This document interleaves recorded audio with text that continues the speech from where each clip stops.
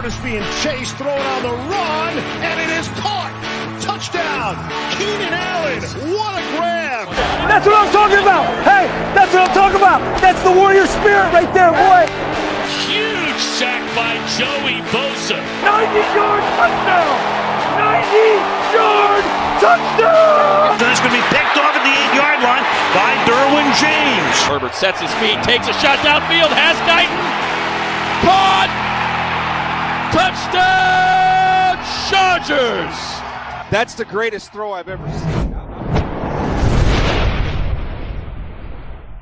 Yes, hello, welcome all. The Thunder Down Under Chargers podcast.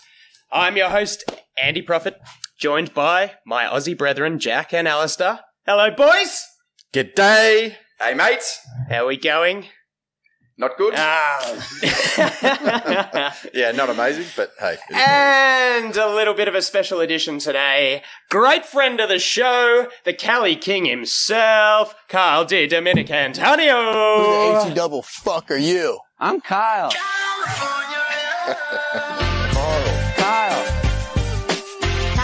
Kyle. Please, Kyle. Yes, Kyle. That's good, Kyle. Give me those numbers, Kyle. Woo! Welcome, mate. Thanks for joining us on the show. I am just happy to be here for emotional support. I know everyone's a little crushed right now, so who the H-double fuck are you? I'm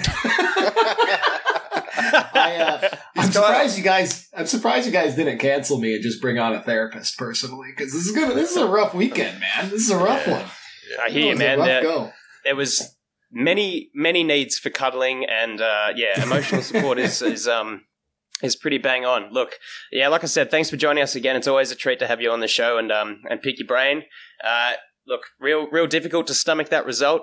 We'll get really into depth on that. How's life? How you been other than Chargers football this week? Been an exciting start to the season. You good? Yeah. All's good, man. All's good. It's all 22's been screwing us over a little bit. That's been a bummer for just us football fans. That was a rough week. I'm trying to do my numbers crunching for defense, and I wasn't able to get to it till I don't know about you guys. I didn't get the all 22 footage until Wednesday evening. Yep. And then once you get there, it makes it so for those of us that are trying to screen record and capture things, it grays it out. So you have to screen record the entire thing and then go back and convert it to an MP4. But it's all good. It's all good. Just been tough stomaching that loss along with this other stuff that's going on. I went out and played hockey that night, and I stress ate so much during that game. I wasn't having beers or anything because I knew I had a game, but I just stress ate. And by the time I got to the rink, I couldn't move. I was just immobile, just could barely get around. Thought I had to puke the whole time. It was brutal, man. So here we are. Yeah. Well, I can say for absolute certain that Alistair and I both stress drank during that viewing as we watched after work on Friday night our time. And look, we'll get stuck right into it. Thanks again for coming on the show and joining us. We're really excited to have you on. Thanks also to our great listeners, you guys out there, our fans. We appreciate you. Usual drill, if you're new, welcome, thank you. Please be sure to hit the like and subscribe buttons so we can help spread our content to the amazing Chargers fans like you guys out in the internet world. And Kyle here as well. He loves the show. He loves subscribing and liking the videos. So be like Kyle. All right, let's get right into gear. Second game down of the 2022 season. On the show today, we'll take a look at what went right, what went wrong at Kansas City. A preview of what to expect in Week 3 against the Jacksonville Jaguars. And a bit of a fun game just to round the show out. Without further ado, Los Angeles Chargers 24, Kansas City Chiefs 27. The Chargers defense really came to play in the first half, forcing the Chiefs to punt on 4 of their first 5 possessions. The first of which coming off the back of a dominant mid-air Derwin James tackle on Travis Kelce. Fantastic to see. And a fantastic sideline tackle for loss by the big bear Joey B. And for what started out as a raucous Arrowhead Stadium, the sudden silence was just delightful. Offense without Keenan Allen found a way to take an early 10-point lead before Mahomes replied to have it 10-7 at the main break. Mike Williams cooking. Touchdowns on the opening drives for both sides saw things heating up. Chiefs levelling with a field goal before Justin Herbert threw a red zone interception intended for Gerald Everett, returned 99 yards by 7th-round rookie corner Jalen Watson for the tutty. Down 24-17 and with Herbert under constant pressure as Chris Jones was having his way with Matt Filer, the Chiefs put the game all but out of reach with another field goal, the margin drifting out to 10 points with just 3.5 minutes to play. With what appeared to be a pretty debilitating rib injury, Justin Herbert got the Chargers down the field in 2 minutes for the score, but with only one timeout left, Mahomes took knees and there the game ended. Chargers go 1-1 with the Chiefs, improving to 2-0 and taking the lead in the division. They take the first bout in what should be a great second coming when these two teams meet later in the year. Kyle, mate, your big takeaway from the game. Hit us up. If I'm trying to give myself the positive spin, the big takeaway was it seemed like one of those games, and we've said this time and time again as Charger fans, but I think it's really compounded in this game, that it seemed like the Chiefs needed every single thing to go their way for the Chargers to lose this game. I feel better about it than I would have if we went in there and the Chiefs just really kind of romped us a little bit. Even with the injuries, I think we showed that our roster is what we believed it was in the offseason, and it took injuries to what did we talk about? Like 3 or 4 major starters. Allen, Lindsley, Pipkins, a couple others sprinkled in there, but those are the main guys right there. And then those 3 potential INTs that didn't go our way. Biggest takeaway, I think, though, is I cannot stand any media pundit that wants to elevate Patrick Mahomes and him having not thrown any interceptions that game over Justin Herbert for the one pick that Justin threw just because the one time he made a mistake, somebody had sticky hands. So that kills me. That was rough to hear all week. Or for the last couple days. Yeah, tend to agree with you. Jack, mate, your takeaway. I think to build off Kyle's point, it's a game of inches, right? The 2 interceptions, Asante Samuel's drop that seemingly hit the ground. I thought he actually got his hand underneath it, and that is a half a second to a quarter of a second technique thing. I was wondering, actually, I was watching the game with a dear friend of mine from school who's actually an AFL football coach. He doesn't coach in the AFL, but he coaches Australian football. And he said, well, why didn't he just take the ball in his hands and just leave it there? Why did he have to go and try and tuck it? Interesting point, and something that perhaps Kyle, I don't know if you've grown up playing American football. Why did Asante Samuel Jr. look to go and tuck it under him rather than just keeping it in his hands, a la Julian Edelman on that incredible catch in the Super Bowl? Why is that? Is that just a technique thing that players are taught to when they've got an interception to tuck it so it doesn't get dropped or punched out? Is that right, or what's the go there? Yeah, it looked like to me he was trying to roll it into his forearm, like he was tucking it, like you said, so he could get up and potentially run with it. Is what it looked like to me. You kind of leaned to one side and brought it right into that forearm, and that is where you would be holding it if you were running with the football. So it looked like you could even argue, if you wanted to, that it's almost like he was making that, coveted first football move that really often completes a catch for players. But I think I saw what you saw, and that one was ticky-tacky, right? It's a bam-bam play. I don't know how they could say they had enough to overturn it. And it's not only Chargers fans that are saying that if you hop on the Bird app. But yeah, that would be my guess, Jack. But I there's no way to know for sure for me. Yeah, and I mean, I think we can kind of forgive that one because you're right. Perhaps he's actually making the move that he's practiced and trained and told to do. But that second one in the end zone, that one, I believe, if he gets that, that's a pick six. No one's catching him there. Absolute daylight. Absolute daylight. It's a game of inches, and I really think this game showed that it's a game of inches, and it's just really disappointing. I mean, I was the amount of times that you get up and yell and scream because you think you've got a pick, and then all of a sudden you're completely deflated because it's been called back. Man, it always seems to happen against the Chiefs, and I was completely spent by the end of it. So that's kind of what my main takeaway. Game of inches. If one or two of those things go our way, other than all the Chiefs' way with all those bloody flags and all that kind of stuff, I think we win this game. But it is what it is, hey? Execution.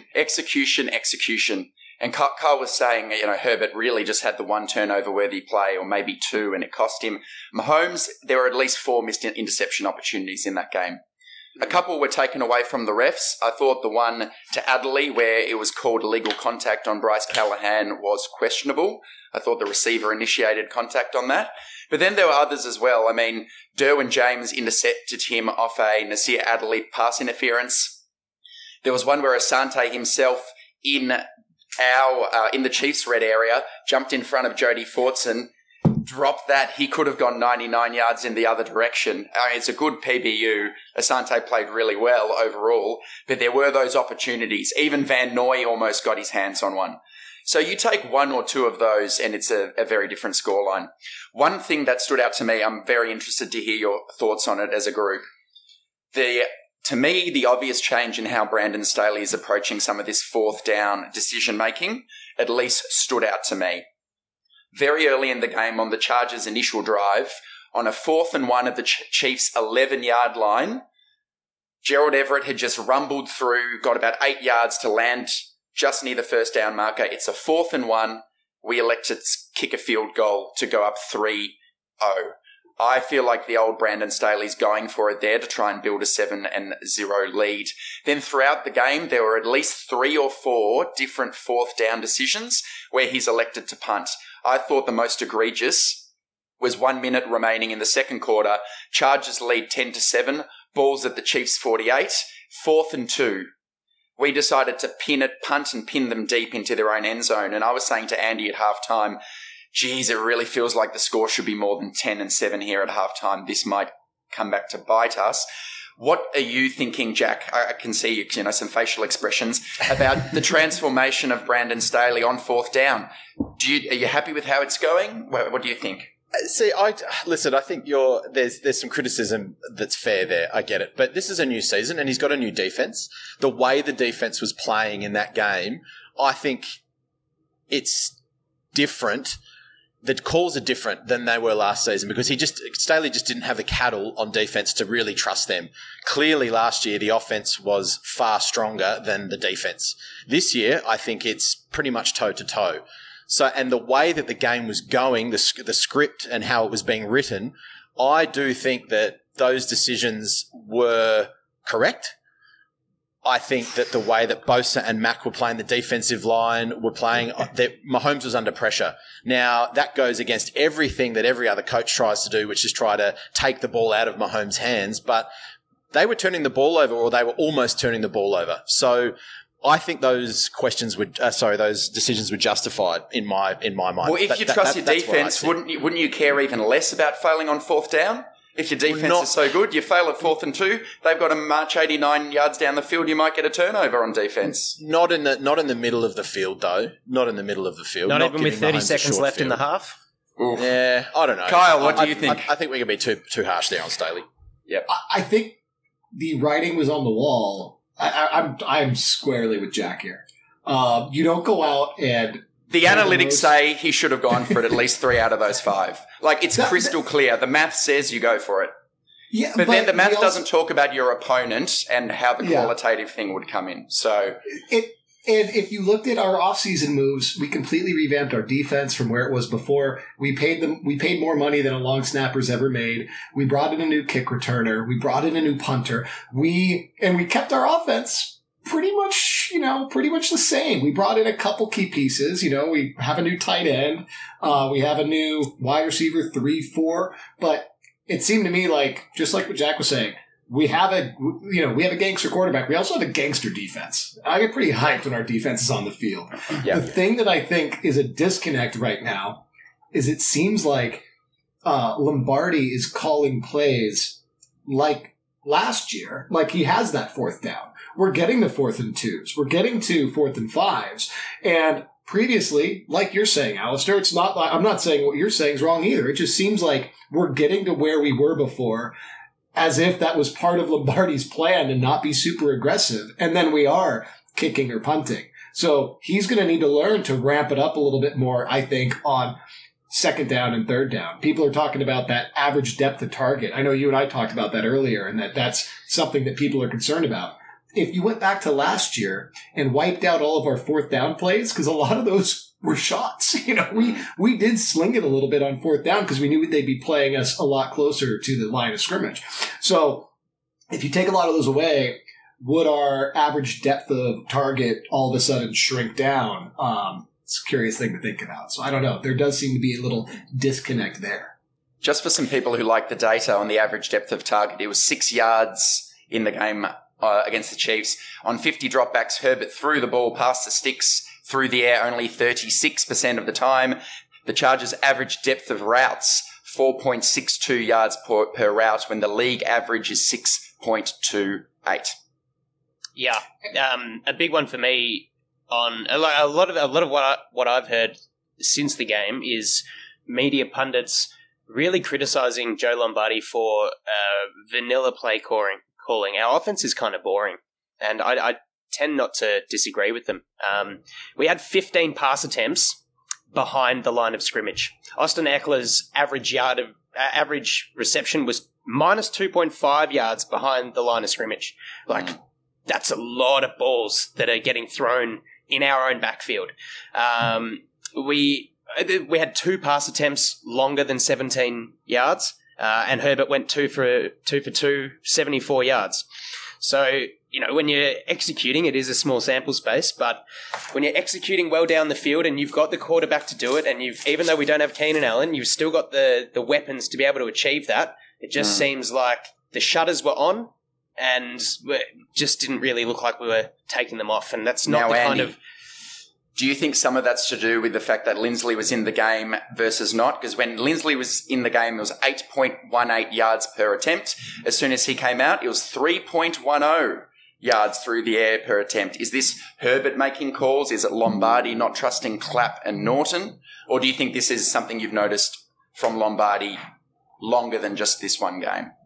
Well, let me put it this way. When Corey Lindsley was on the field, we only put up 10 points anyway. So even though the approach was greater and there was obviously more trust in our starting centre, I don't think Will Clapp was that bad. That's because Staley was being a bitch in the first half. Yeah, well... Jeez, there's a lot of hate on here today.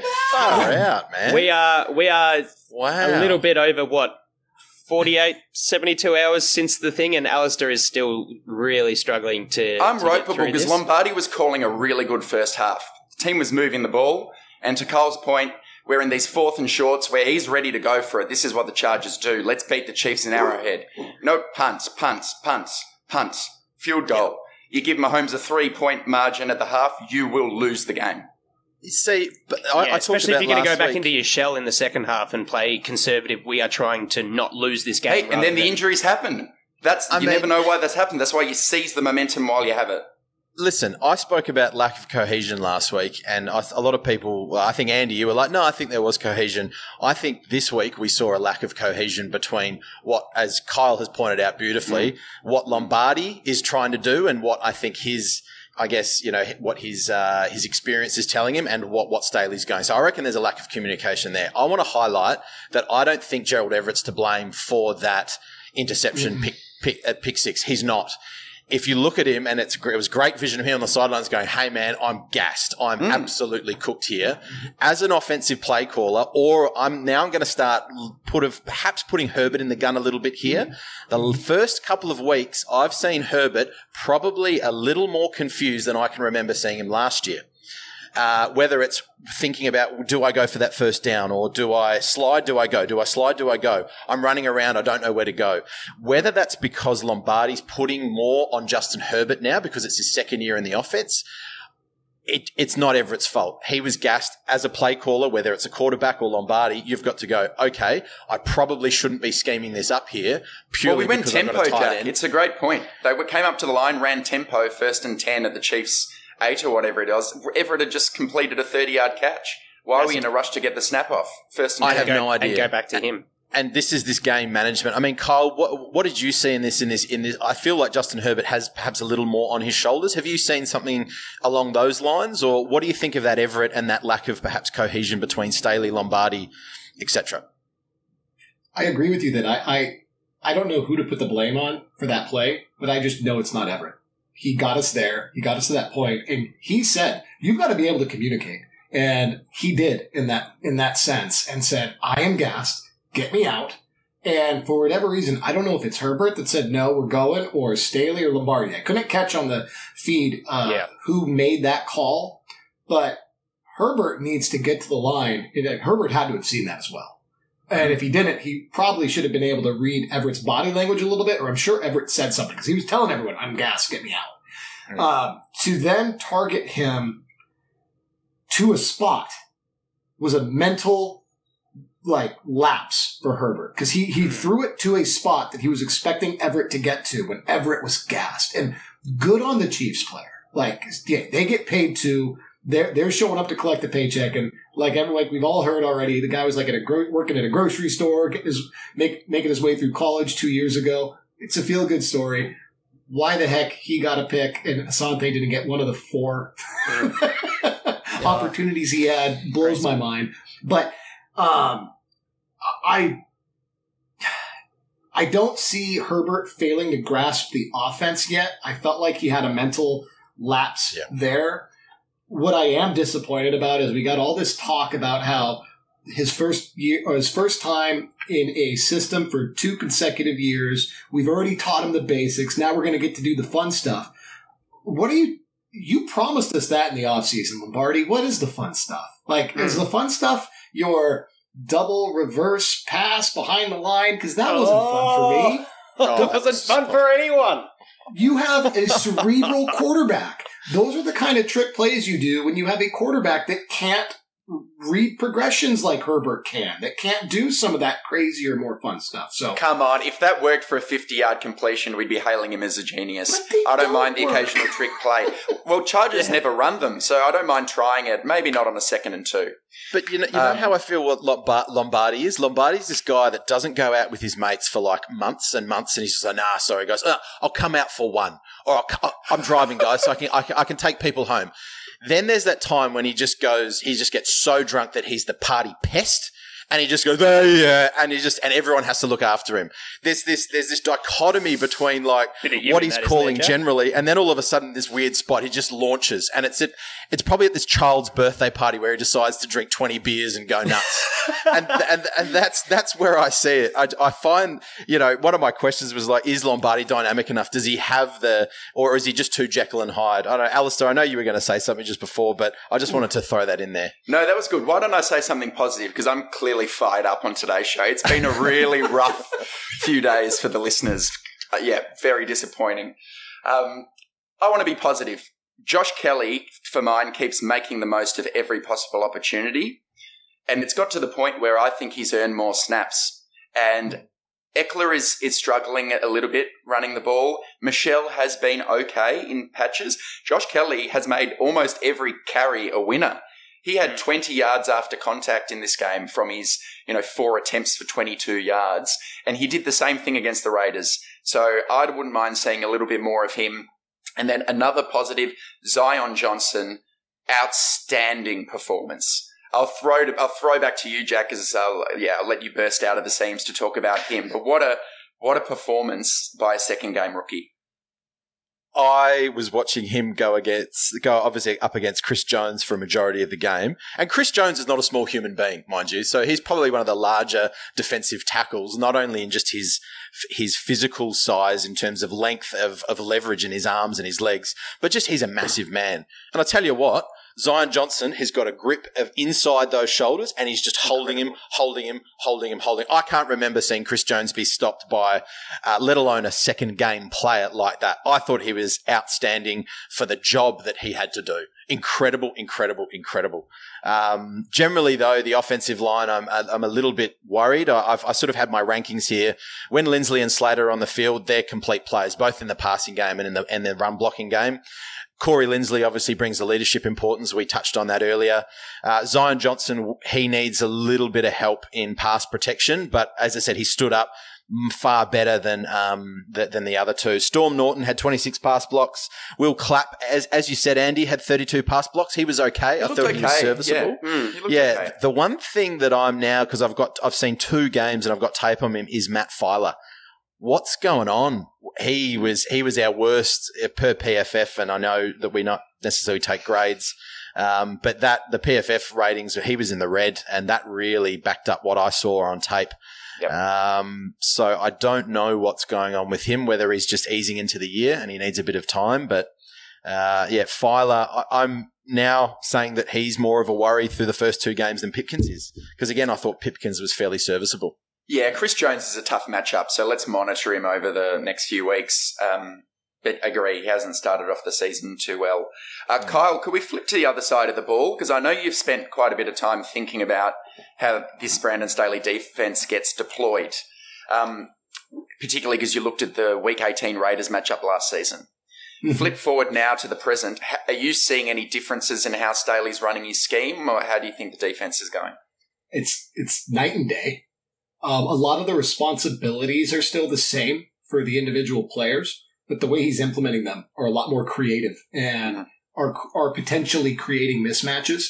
And I think the 2 most telling differences to me are a lack of confidence, a previous lack. Now he has an abundance of confidence in his cornerbacks, enough to bring Derwin to the line of scrimmage a lot more and start utilizing him as a chess piece.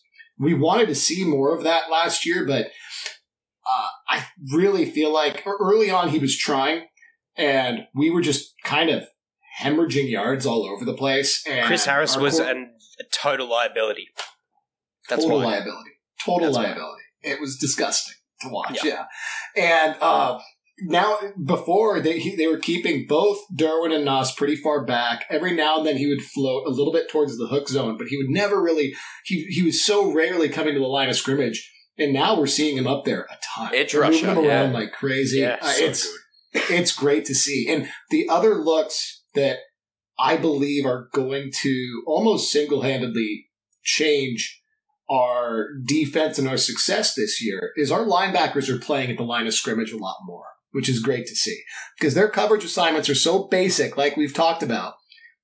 All they have to do is backpedal to that hook zone and let receivers either go above them and try to knock them back a little bit extra deep to get them over into Nass's little trap that he's laid out there. He's spying people coming across the field and going over the linebackers trying to get a pick. But that or letting those catches come underneath them and, come crashing down on them hard. But when they're sitting at the line of scrimmage like that, they're able to get that first read and not give the lineman a free run at them with speed. Before we had Murray and we had Tranquil or White, or whoever it was, sitting about 5 to 7 yards off the line of scrimmage, watching the play. And if we only had 4 guys on the front, our, 2 defensive interior players or interior defensive players and our 2 edges, both of our linebackers had a guard coming at them full speed that would just be able to take them out, wash them out of the play completely. And now instead you're seeing Murray is smartly waiting until after, the quarterback has made his adjustments, right when the cadence is happening, he's crashing in just before the snap or comes to the line of scrimmage, after the offense has made their adjustments. He's often coming in with speed and is crashing down on the lineman. We've seen plays where he has physically dominated linemen and then gone across their body, played the gap and a half, whatever he's had to do. Yep. Or if it's a pass rep, he's come right back. And we could do that because the linebackers have an easy assignment, so we need to be doing that more. So that's been great. And then like we were saying, Derwin floating around everywhere has been fantastic. And there's been a couple other weird looks that we've had. I agree.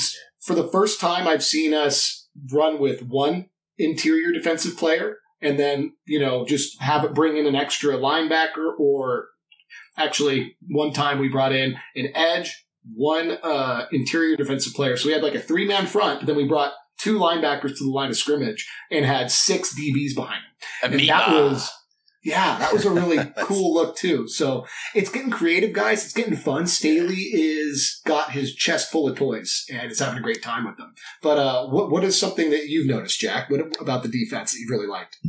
Yeah, that's. I'm going to throw something back to you in a second, and it's about JC Jackson and just the technique, because I sort of wanted perhaps an American to analyze it there. But 100% right.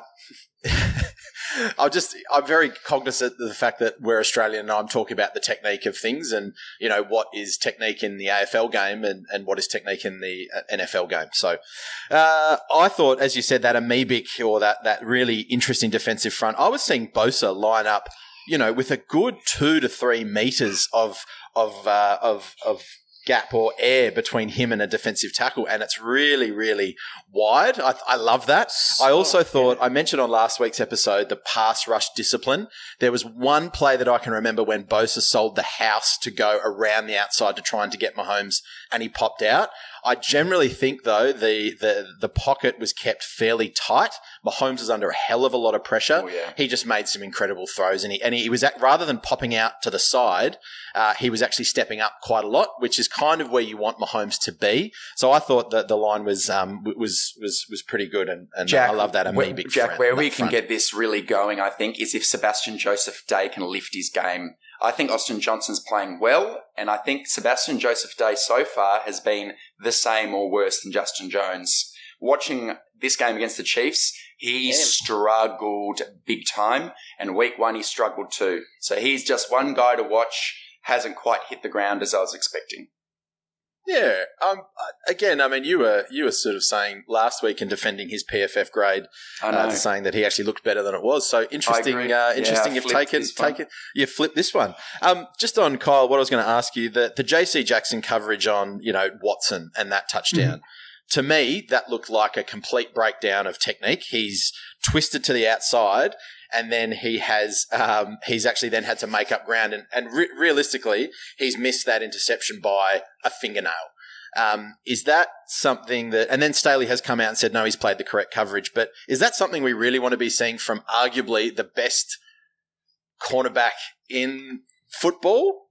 I don't know. I was a bit worried looking at that. There's multiple things about that play that weird me out. Number one is that he was on that receiver to begin with. Because the whole point of bringing J.C. Jackson into this defense was for him to lock down who he saw as the number one threat.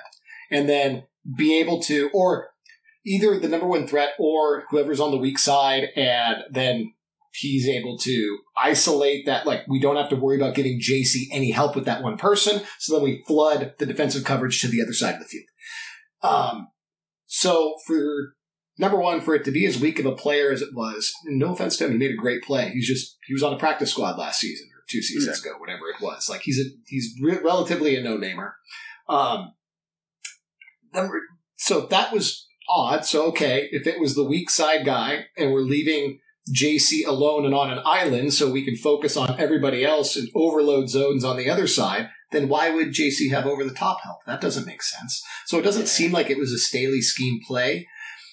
It looked like JC bit on his first move. And if he was supposed to have over-the-top help, then I think that's okay. If the point of having over-the-top help is, yes, you're allowed to bite when you see something. If you want to try to get that pick because you have the over-the-top help, you can afford to do so. In watching that play a couple times through, nothing indicated to me that Nasir Adderley had that responsibility. Nope, there's nothing there. There's nothing. Normally, when Nasir's playing deep, he's normally 15 yards back. He was 8 yards back, 9 yards back at the time of the snap. So that doesn't add up to me one bit. It's not that he bit on Kelsey. It looked like he lined up like he was meant to double him the whole play. So that, and we could talk about why Staley would be throwing Nasir Adderley under the bus to try to protect JC, too. That's another very weird dynamic to me. That doesn't or Adderley has gone to the wrong spot. We don't know. But I agree with you. On the rewatch, it didn't look like there was safety help. Yeah, it was weird how Staley sort of defended it by saying, no, the coverage was fine. There was just no safety cover over the top. Well, have you not schemed for that? Like, have you allowed him to bite on the route and know that he's on an island? Yeah, it's interesting. But once again, we're seeing a gash up the seam for that play. I have a quick question that I'm very interested, Jack, to hear your opinion on, because I've only heard wrinkles of it recently, whispers about it. Some criticism that Brandon Staley did not take Herbert out of the game at the point in which he showed ostensible anguish. And are you not protecting your players in a spot where you should as the head coach there? what do I think? Herbert's a grown man. He makes his own decisions. He's a leader on that team. It's a watershed moment for leadership as well. I sort of, in my head, I was thinking of the Matthew Stafford when he separated his shoulder in that final drive, and he's screaming in pain and going, that kind of sound.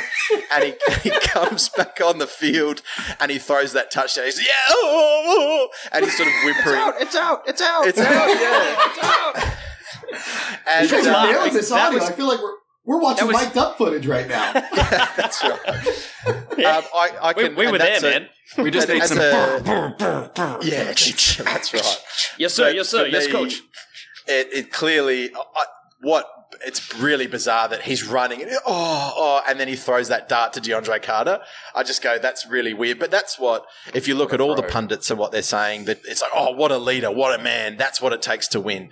So I think in some ways it's not a head knock. It's clearly not a broken bone or an ankle or anything like that. He probably knew that it was cracked ribs. Cracked ribs, generally speaking, Andy, you're the resident physio, but they don't get any worse. They're just very, very painful.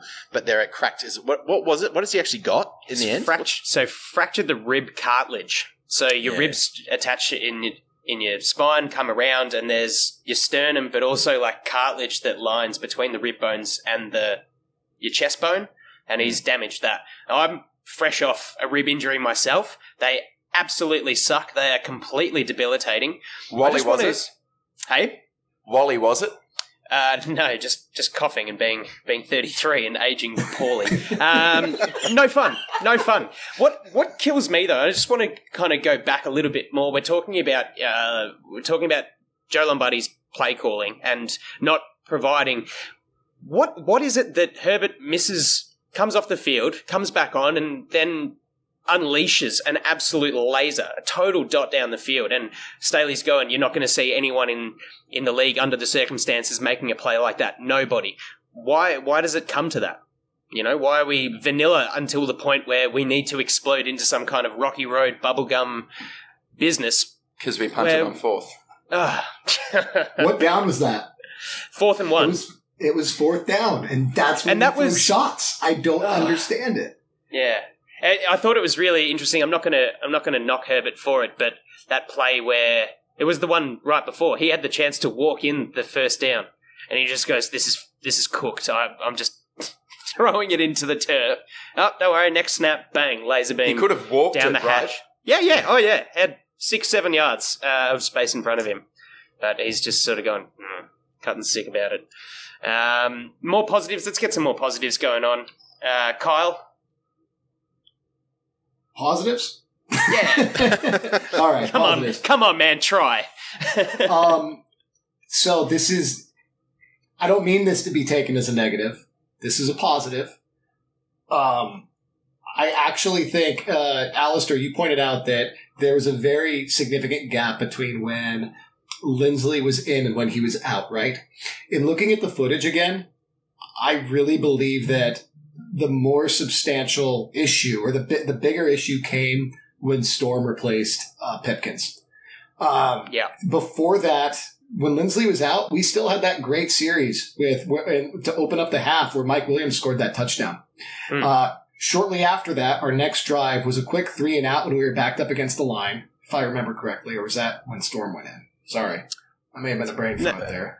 But Storm came in after halftime. Yeah, Storm came. But we did score that touchdown with Pipkins in, Clapp in, and it was really what I noticed in watching things over again. Clapp did okay. The biggest thing that he was messing up on, in my opinion, was he didn't recognize when Chris Jones was hanging over Filer, and sometimes there were a couple times where, for whatever reason, he looked to help Zion, even though Zion had the easier matchup, and literally turned his back to Filer and Chris Jones and let him get beat. Whereas Lindsley was always helping wherever Jones was, it seemed like. Yeah. So that was my biggest take. I think Pipkins is doing much better than we ever could have anticipated so far. Agreed. Yeah. Now that's fair. Before we move on and break up the show a little bit, I just want to point out, Kyle, you made a really good observation about commenting that Mahomes was better than Herbert. We kept the Chiefs' offense to 17 points after they put up 44 against Arizona last week. Now we've, on paper, a much better defense than Arizona. Our goal line defense was impressive, keeping them to 0 from 3 red zone attempts. They punted 6 times. Our missed tackle count was down significantly. Drew Tranquil started the game off like he was shot out of a cannon. Probably the biggest missed tackle culprit with, I think, 3 or 4. But, still got that sack assist for Mac to finish off Mahomes deep in the backfield. He was there. He was present, and it was good. Well. So that's 2 strong games from him. Look, Sante Samuel Jr., I can't defend him too much on that, whether the interception was caught, because he dropped it straight into his knee and made it very hard for himself. You just got to clunk that. Tap it down, same as the red zone interception. Or not interception. But we digress. I think we're all... Jack? I just think we haven't mentioned You can talk now. You put your hand up. I can talk. Good boy. I'm a teacher. I put my hand up. Please serve me. I have an opinion. I actually didn't know you were a teacher, mate. That's astounding. I'm not sure if you realise that I'm a teacher. We haven't mentioned his name at all, but Mike Williams had a hell of a game. And that's the reason why he got paid, and he deserves it. He did go missing in the second half a little bit, but he had that incredible touchdown. We have touched on Everett, but I'm just saying that he is everything that I didn't think he was going to be. Gerald Everett looks like a 4th wide receiver out there. The way that he moves and his pass blocking, I think, has been far, far more capable than anything else. So even though there was that really important play that whose fault was it, we don't know, Gerald Everett has been a receiving weapon, and Mike Williams played an incredible game too. I just thought I'd let's leave it at that, I think, but those 2 were outstanding. Nice one. All right, before we get into the Jags preview, let's play a bit of a game. 2000 Microsoft goes in the hole. Come on. 023 Citibank. Buy, sell, or hold. Jack, mate, what do we got going on here? Well, this is a game called Buy, Sell, or Hold. So what's going to happen is that each of us has some hot takes that we're going to put out to individuals, and those individuals are going to have to decide whether they're going to buy that take, they're going to sell that take, and they don't want anything to do with it, or they're going to hold on it because we're not too sure. So I'll get things going. And I'm going to throw this one to Kyle straight up. So I'm on the trading floor. Just before we see the Dolphins play tomorrow, I'm going, I'm going to sell. Kyle, Mike McDaniels will win Coach of the Year. Are you buying, selling, or holding that? Oh, I'm selling that. Okay. No way. I still believe in Staley, baby. I'm going to be a homer to a fault. We have a long way to go here. Right, pass the phone to me. Shorts, options, buy, hold, buy, sell. All right, I'm going to throw this to Andy. Andy, by season's end, Spiller will have more carries than Sony Michel. Michel's had 11 so far. Spiller more carries. I'm going to sell that. I don't want to know about that. A point that I wanted to make just quickly before we move on to the next one is that what we did week 1 to week 2 in the run game, the same. And it blew my mind. We spoke about Josh Kelly being effective. I don't think we're really using Sony Michel properly yet, and I'm not seeing any real reason from the output of the 3 running backs to suggest that we need to sit one and bring in Isaiah Spiller. It's the play calling for me, and I don't see Sony Michel. I think Sony Michel's too valuable in the run game to reduce his carries. All right, Jack, I throw this one to you. We spoke a bit about the Trey Lance, Justin Fields matchup last week. We were both excited to see it. The 49ers, having lost that game, now have a relatively difficult schedule leading up to their week 8 bye. Struggles against Chicago in the wet, as I said. They've got a couple of tough divisional contests either side of the Broncos in week 3. Might see the playoff hopefuls slump to a 1-4 early start if they can't pick it up against the Seahawks. Trey Lance will be replaced come week 7 matchup against Kansas City at Arrowhead, and Jimmy G will be the starter. Buy, sell, hold. Yep, I'm buying that. I haven't seen enough from the 49ers quarterback. I'm buying that. Jimmy G is going to come in and they're going to look a little more coherent on offense.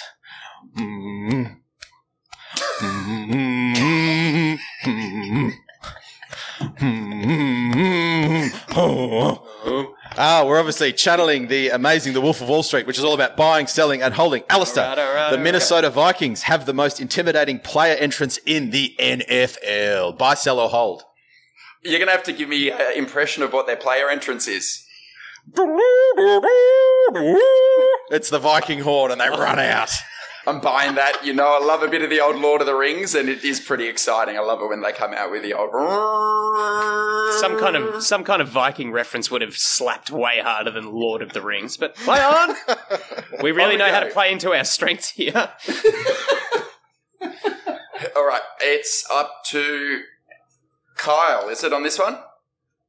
I think it was just thrown to you. So, all right, I'll throw a question to you, Kyle.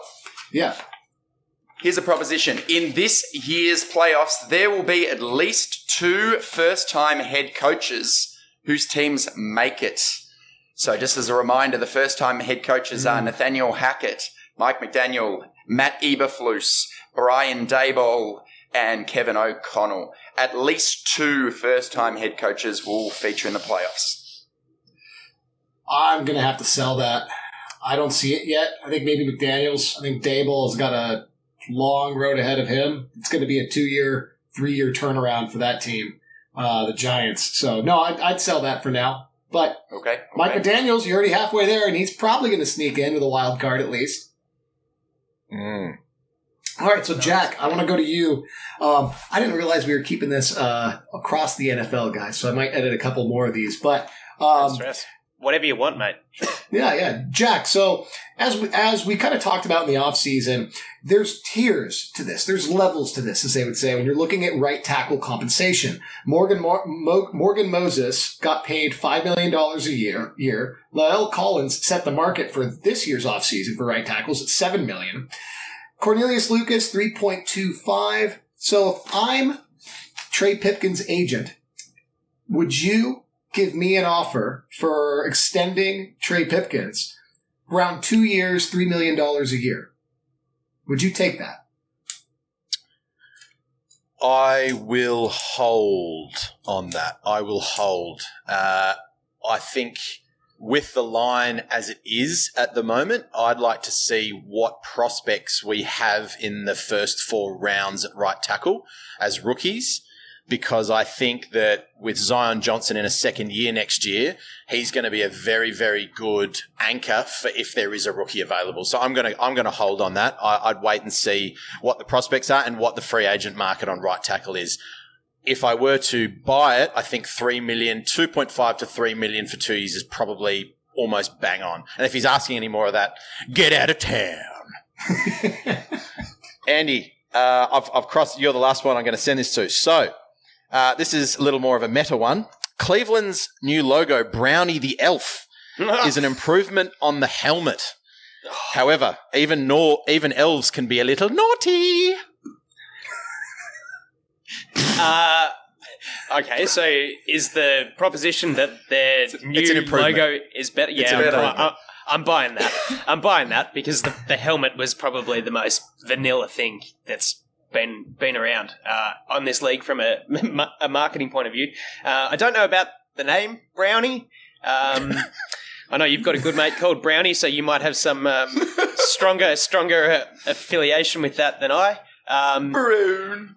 The Elf as well. It's a bit how you going, but look, you can't do much with that organisation at the moment to make them seem any shitter than they currently are. So, sure, a little bit of fun. I'm buying that. I'll take Brownie the Elf over the helmets.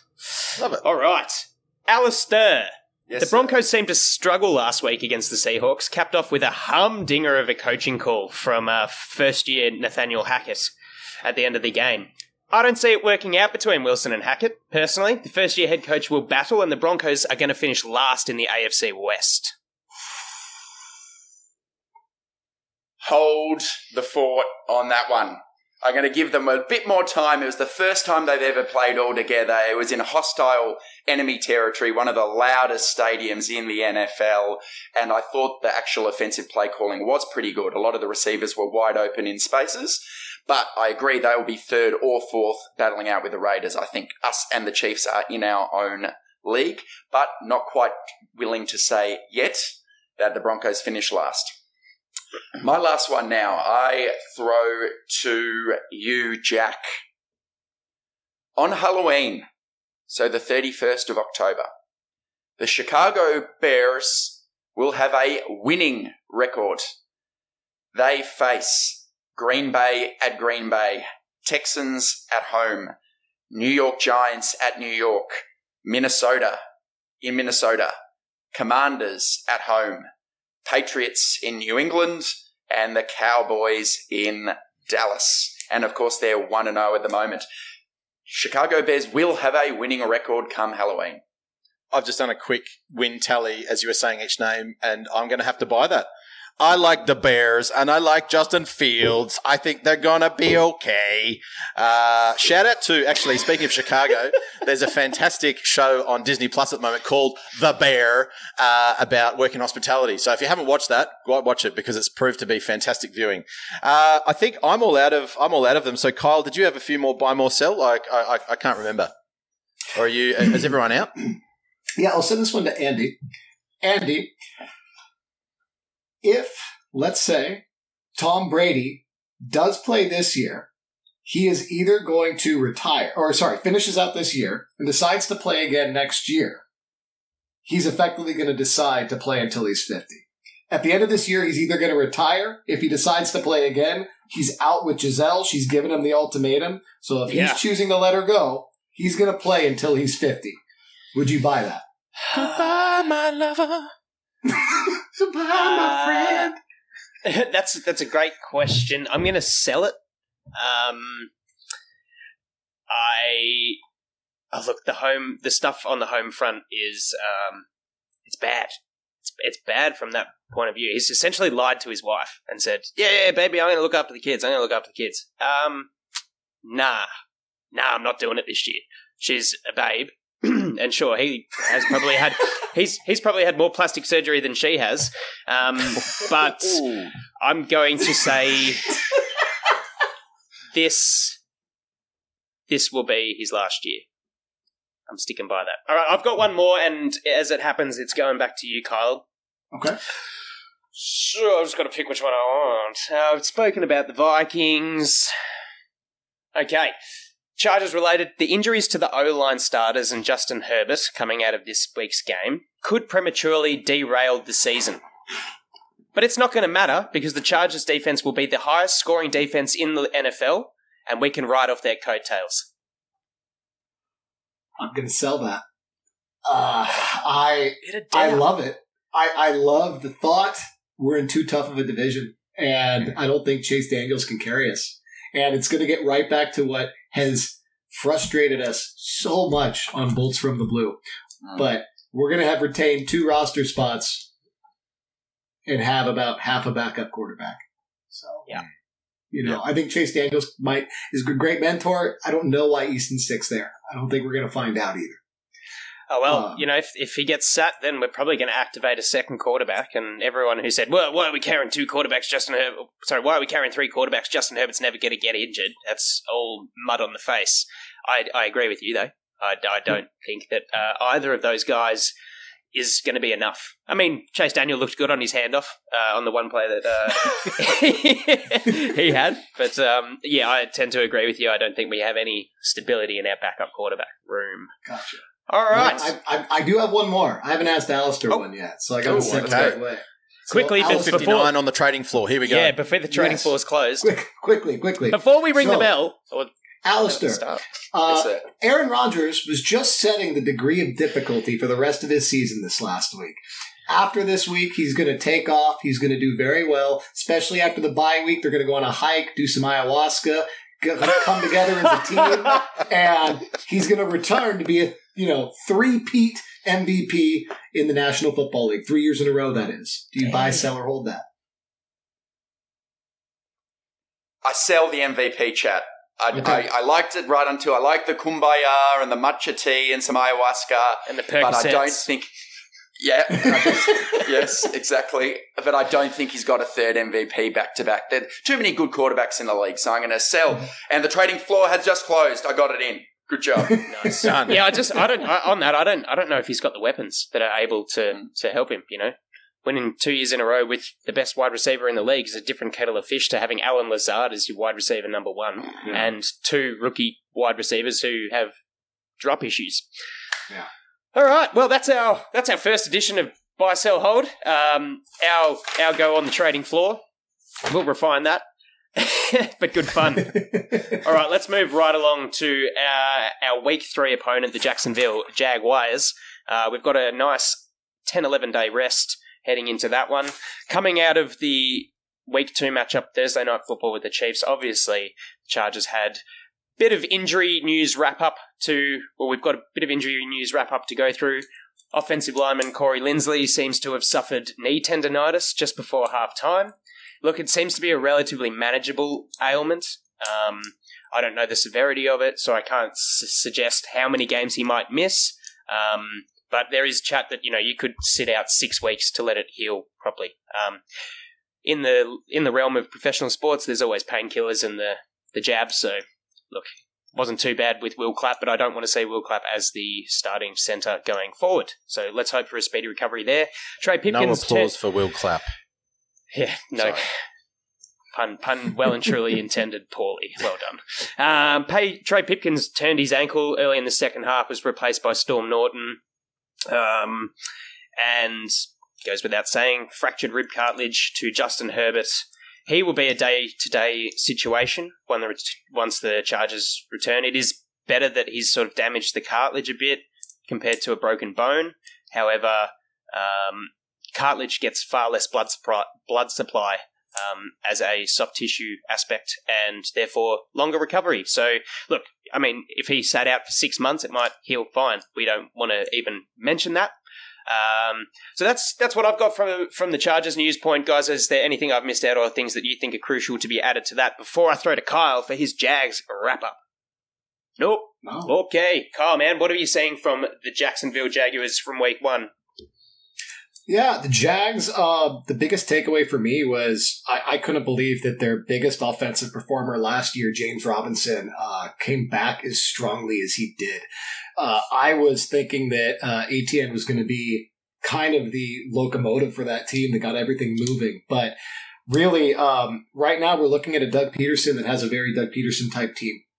He's got a stable of very productive running backs. He has 2 tight ends at least that he really likes to use in Arnold and in Evan Ingram. And that's very relevant for those that somehow haven't drafted a fantasy team or if you're doing the waiver wire hunt.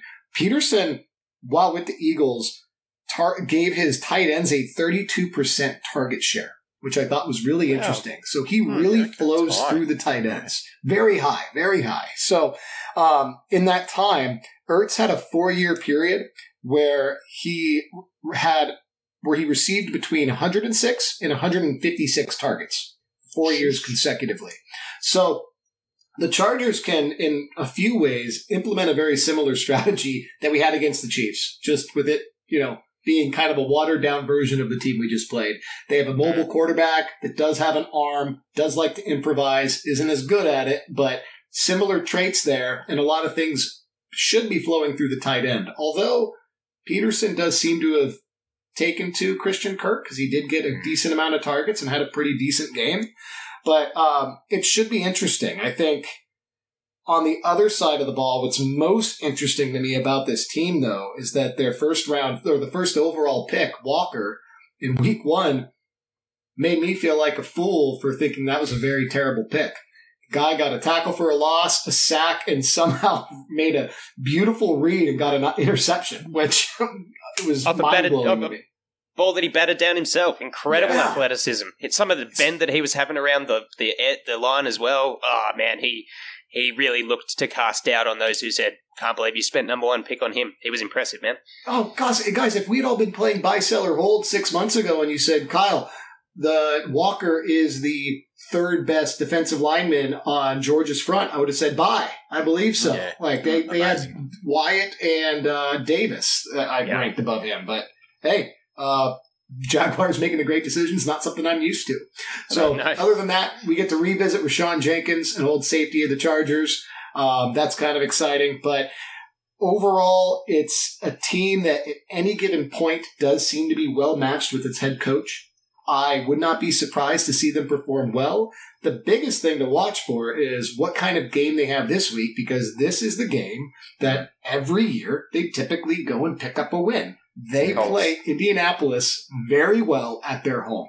So are we going to see a Jaguars that's coming off a very big emotional victory if they beat the Colts again and have the opportunity to be above 500 for the first time in a long time for that organization when they come to play us? So that's pretty much what I've got for my preview. But let's go back to Jack. What do you have for Jag strengths and Charger threats? Yeah, I think I'm just going to unpack a couple of things that you said there, Kyle. I definitely saw when I watched the game that Lawrence is building that chemistry with his receivers. I think Christian Kirk and Zay Jones they had 21 targets between them, but they only had 12 receptions. So there's some drop issues there. I think that whilst it's going to be fairly predictable that they're going to be targeting the tight ends and the wide receivers quite heavily, but you mix in that, as you said, the Robinson, the Etienne running backs, they've got some weapons. They really do have some weapons. And just a couple of things for Etienne. He had 4 carries for 47 at 11.8, and Robinson had 11 carries for 66, 6 per carry and a touchdown as well. And again, I think I noted this on I think it was a mailbag a couple of weeks ago, that they're quite different in the way that they operate. Etienne, a lot of his runs were pushing outside, and they were he was really flashing down the sideline or wanting to get there, whereas Robinson is a little bit more of your power runner. But both of them can catch out of the backfield. So our linebackers and Kenneth Murray is going to have a big task. And the other thing that I thought was fascinating is that the Jags rush defense only gave up 3 yards against Washington. Now, it'll be the one thing that I want to watch is the rush defense against someone like a Jonathan Taylor and see how well they hold up there. Yeah. Because 3 yards per against Washington is amazing, yes, but that's not a Jonathan Taylor or an Austin Eckler. You touched on Trayvon Walker, but Devin Lloyd had 11 tackles on his debut, and I thought he played really well. So just a couple of things there. They've got a lot of weapons, and I think Lawrence is slowly learning. So we're going to our secondary and our linebackers, I think, are going to have a big job to do on when we play them. I think they need to realise, Jack, that they need to lean into their strength, because if their running backs are a strength of theirs, last week they only let them carry the ball 15 times between them for 113 yards. Why did they have Trevor Lawrence throw it 42 times? I don't know. I think they need to lean into that strength. And I also thought Foyesade Aluakon looked active next to Devin Lloyd. I agree 100%. And they were 23 and 33. So you're not used to seeing those numbers on linebackers. They're mega athletes. As to their weaknesses, I still think there's quite a few, because as you said, they're a young team. They're still learning their craft and learning how to play together. I actually think Trevor Lawrence is struggling. Whether it's to do with Urban Meyer last year, I'm not very impressed with what I'm seeing out of him overall. We're talking about an overall number 1 pick who they drew comparisons to John Elway, Andrew Luck, Peyton Manning. He's woefully inaccurate. He's throwing the ball behind receivers late. His base doesn't look stable in the pocket. But then every now and then you go, okay, there's the arm talent. All right, that was a zinger. So the talent is there, but on a week-to-week basis, he is still highly unpredictable. Play-by-play basis, he's inconsistent. So I think there will be ample opportunities for the Chargers to, pick the ball off, for example. And then I guess another weakness I thought was noticeable is the offensive line. Whether that is matched to Lawrence holding the ball a bit long, I'm not sure, but they gave up 20 pressures against the Commanders, and you can attack, Cam Robinson at left tackle is not fantastic. Ben Barch at left guard, their center's a rookie. So those were two, clear weaknesses that were, noticeable to me. Any other particular weaknesses? Anyone else? Maybe an Andy? Do you think anything else they struggle with? Look, they're both big points. I thought their interior line was far inferior as far as their pass protection. We could get a nice bit of rush in the B gap there, taking advantage. Yeah, like you said, rookie centre Luke Fortner. Cam Robinson was actually probably one of their stronger ones in protection, which was interesting. He's not typically that way.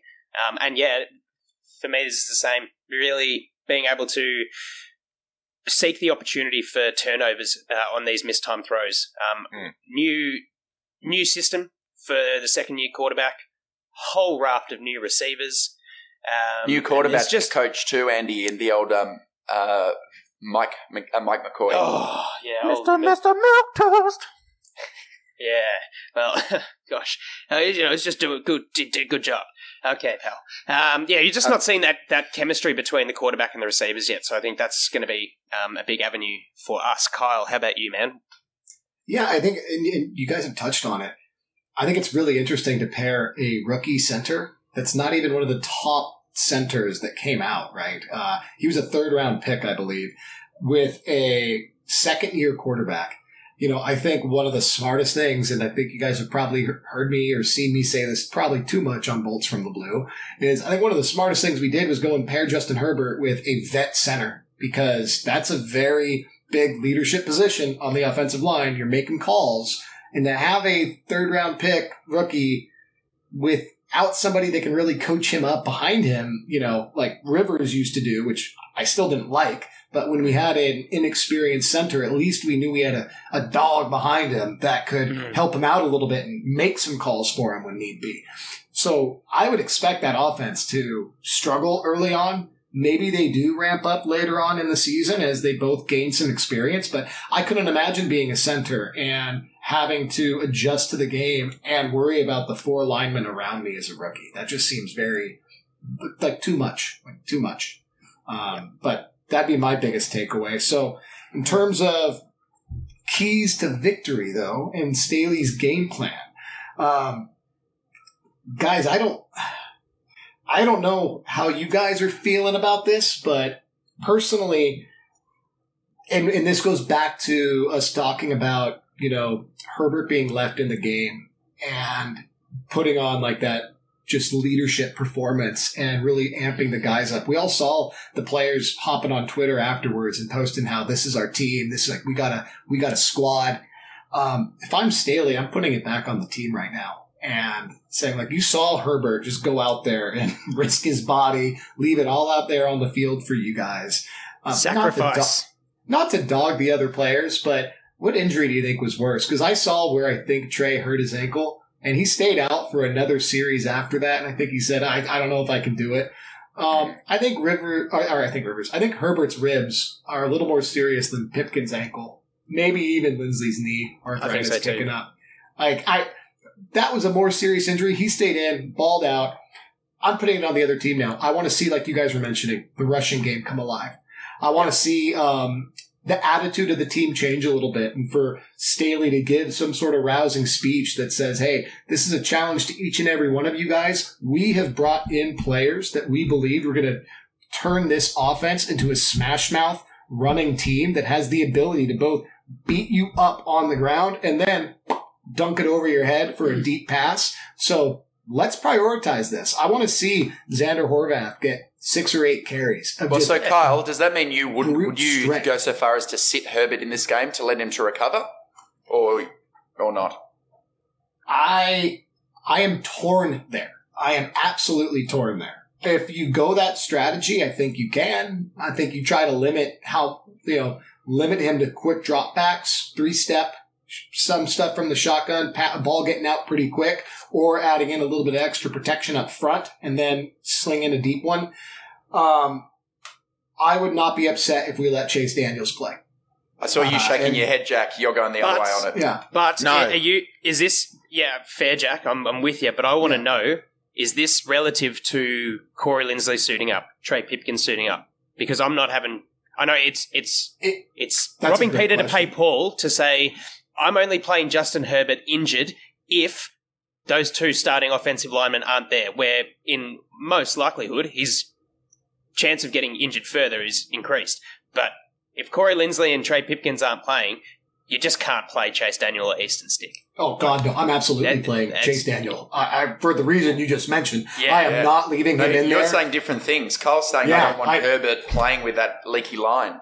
No. So you're happy to sacrifice Chase Daniel? Oh, God, yes.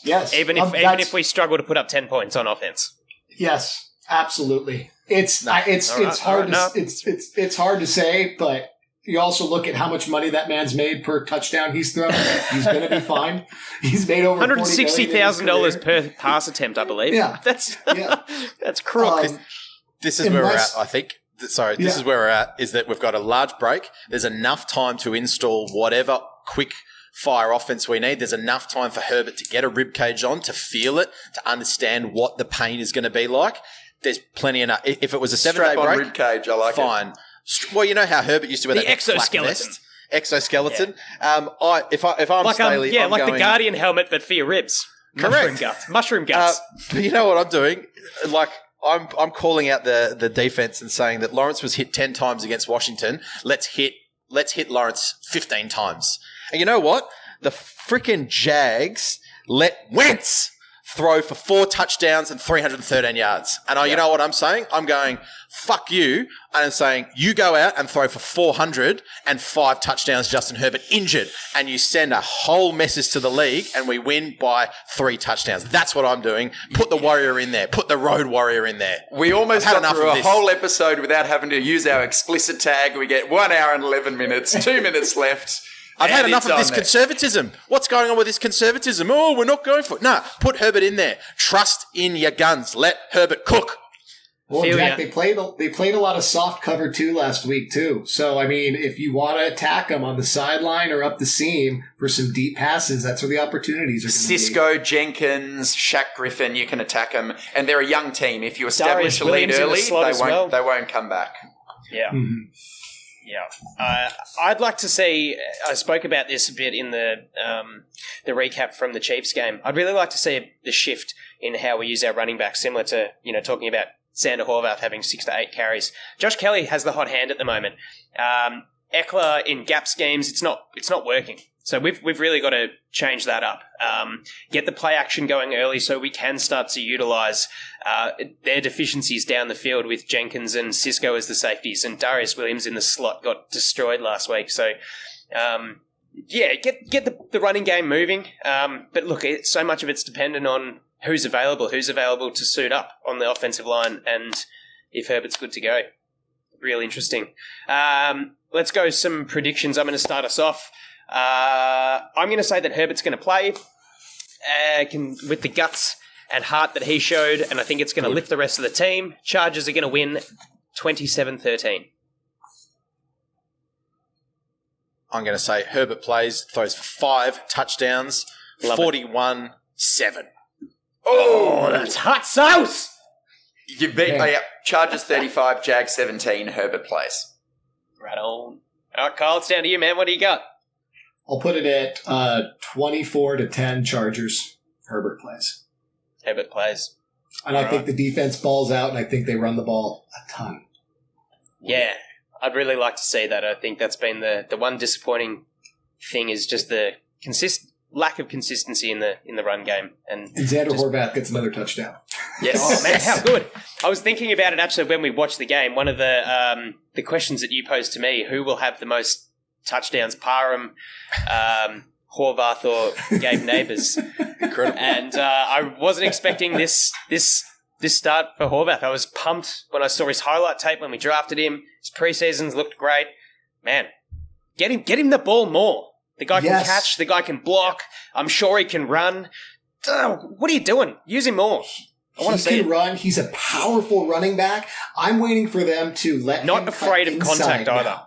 Yeah, not just go to the flat, but do a quick Texas route, because that was the route I saw him practicing on his pro day, and it was electric. So once teams start cheating that way because they see that that's a play that we run, wait for him to come across and just tear people right up the gut.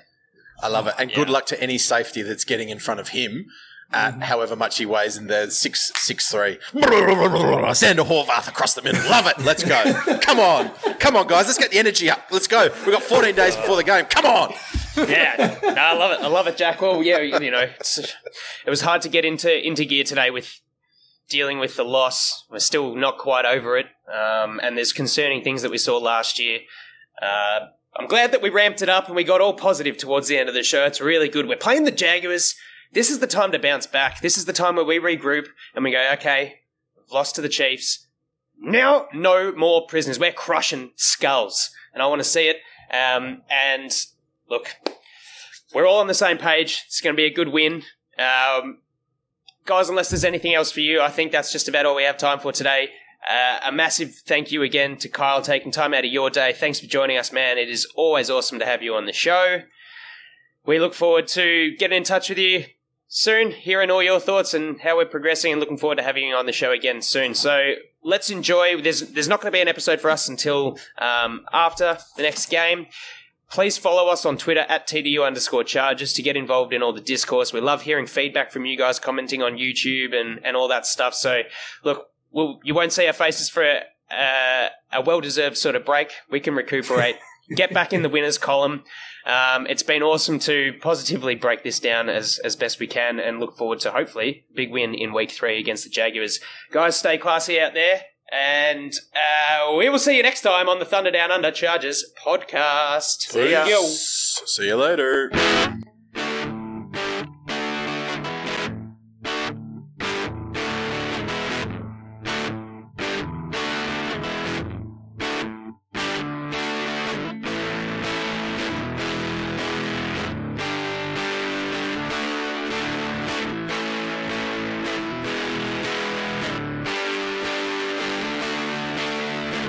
Backpedals looking, firing. He's got Floyd turning. Got it. Zigzag. 10, 5, high step. Touchdown! San Diego!